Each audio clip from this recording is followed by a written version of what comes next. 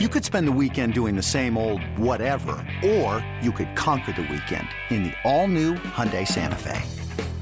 Visit HyundaiUSA.com for more details. Hyundai, there's joy in every journey.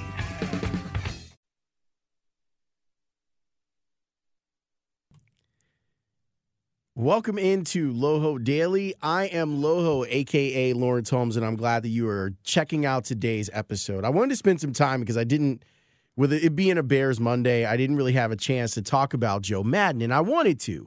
And I'm sure I'll probably broach the subject again on the show, but I wanted to talk a little bit about not necessarily Joe as Cubs manager, but Joe as the guy that I talk to every week on the show. And I wanted to kind of take you a little bit behind the curtain on how some of this stuff happened and my thoughts on him no longer being the manager of the Cubs and how it affects the show. So when Mitch came to me while we were discussing whether or not I would return to the Score, because I was in a contract negotiation that my contract had ended in February, and Mitch and I were like, well, let's keep you working while we figure out what we're going to do, like whether you're going to be on the nighttime show, whether you're going to leave, whether we're going to move you to a different day part. And then we decided that I was going to move to a different day part, and I got the opportunity to work noon to 2, and I was really excited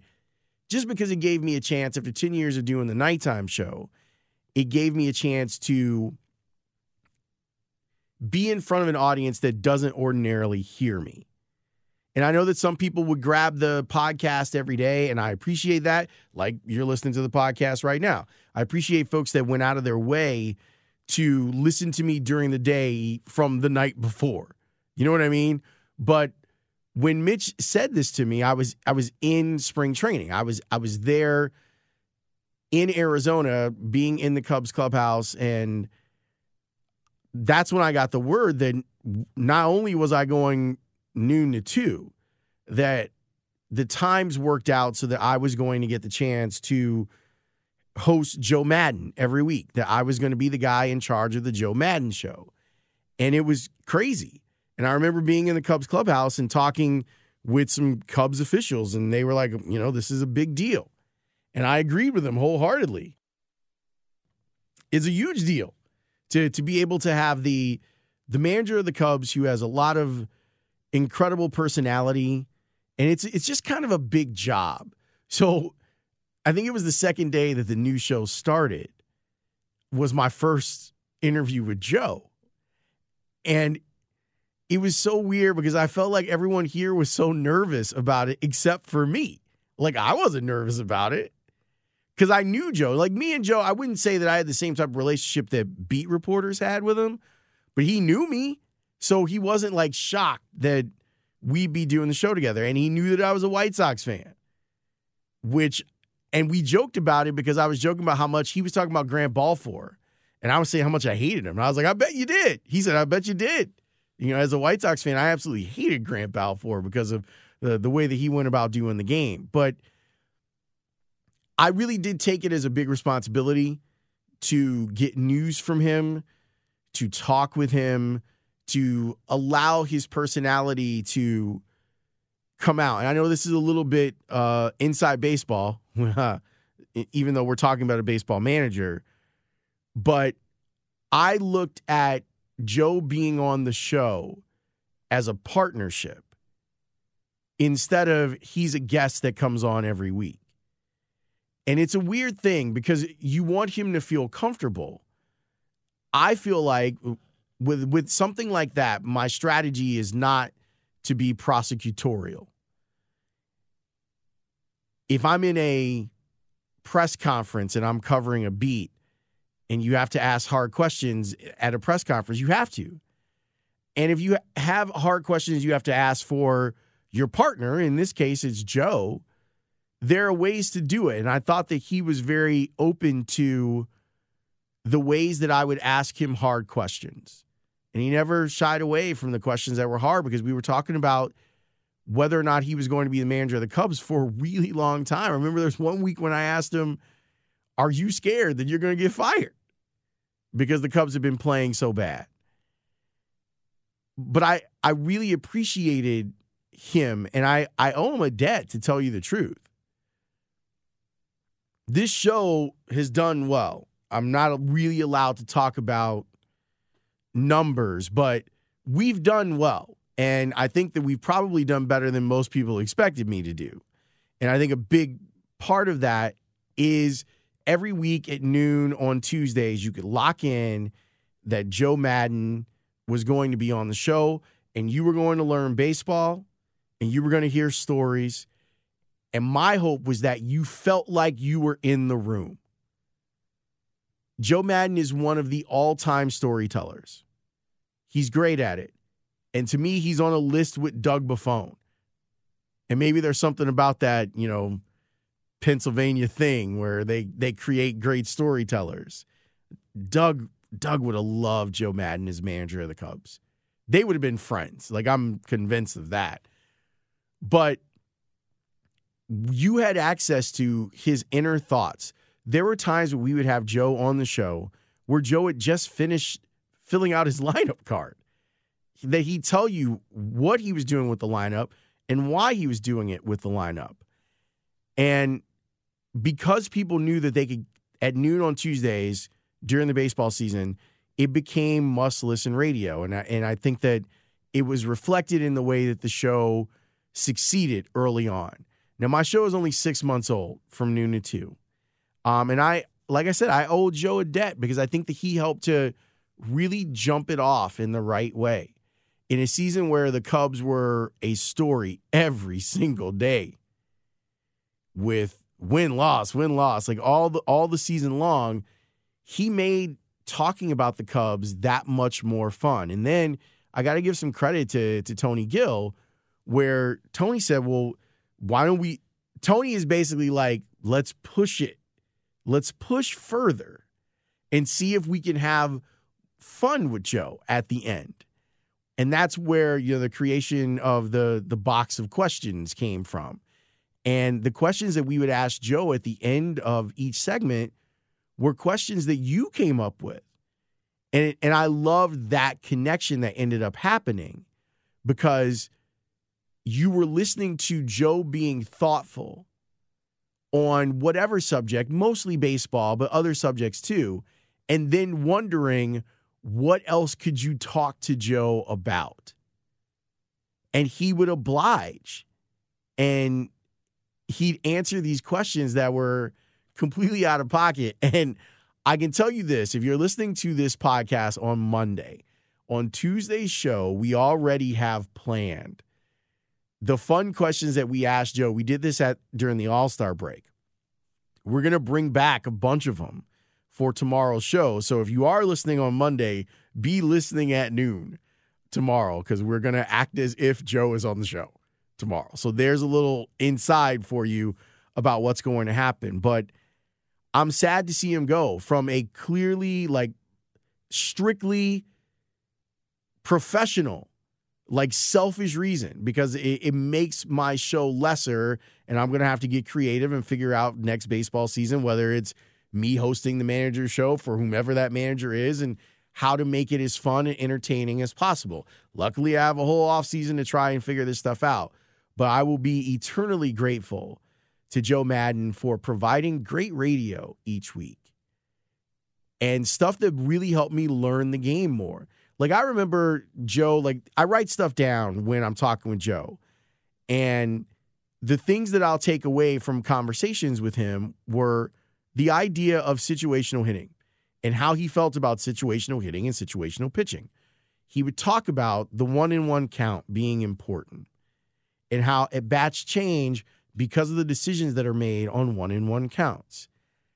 He talked about what he wanted approach to be. And so when I was watching Cubs games, and I hope that while you were watching Cubs games, you were looking at the idea of middle away, because that's what Joe was talking about. Middle away, middle away, middle away. And you could tell when he was going to be frustrated after a game because you understood his philosophy. You understood, well, this is why Joe is pissed off, because that's a situation where you need a ground ball to the right side. You don't need a fly ball in that situation. And you definitely don't need a fly ball to left field in that situation. So you can understand why he might get upset with seeing stuff that bothered his baseball sensibilities.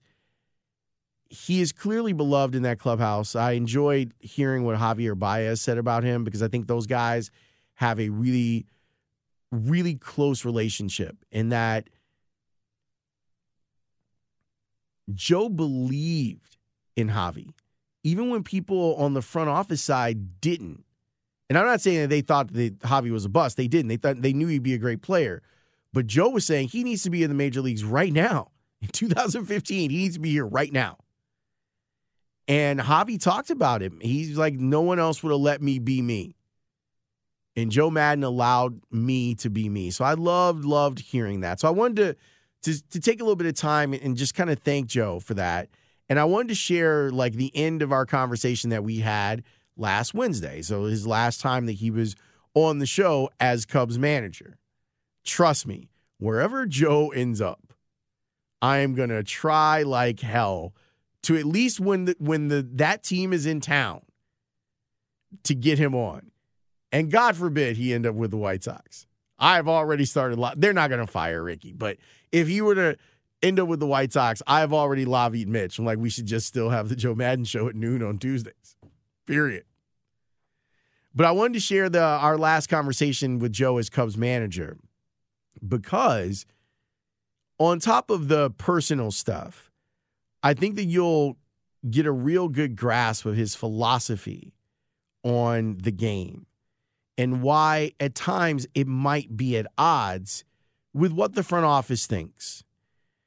You'll hear Joe talk about how everyone's kind of got the cheat code now. And now it's time to maybe go back the other way.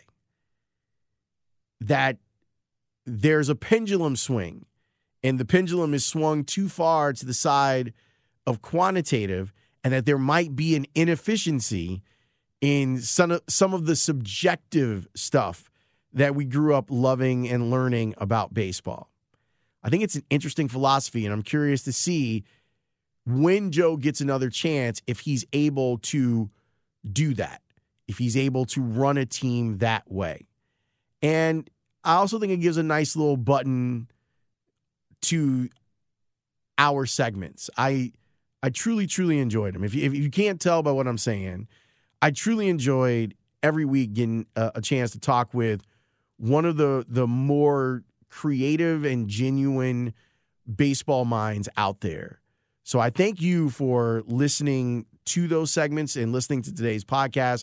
And I thank Joe for being on the show and really kicking our show in the ass and giving us appointment radio each week. But here's that philosophy that I was talking about with Joe and the end of our final conversation as him as Cubs manager. It's kind of becoming blurred because everybody is working off the same sheet. So I think hopefully they're going to see somebody get out on the edges again, which may mean more contact-oriented, speed-oriented, and again, a couple of bangers in the middle, not dissimilar to what Whitey had done back in the day. So I still think there's ways to really create that kind of interest, personality-wise, driven within an organization. Your players have to be the same. Here with us, we have so many charismatic players with the Cubs, and I think that's a strong part of our strong appeals. They're not only good, but they're charismatic, and the fans really can identify and enjoy them.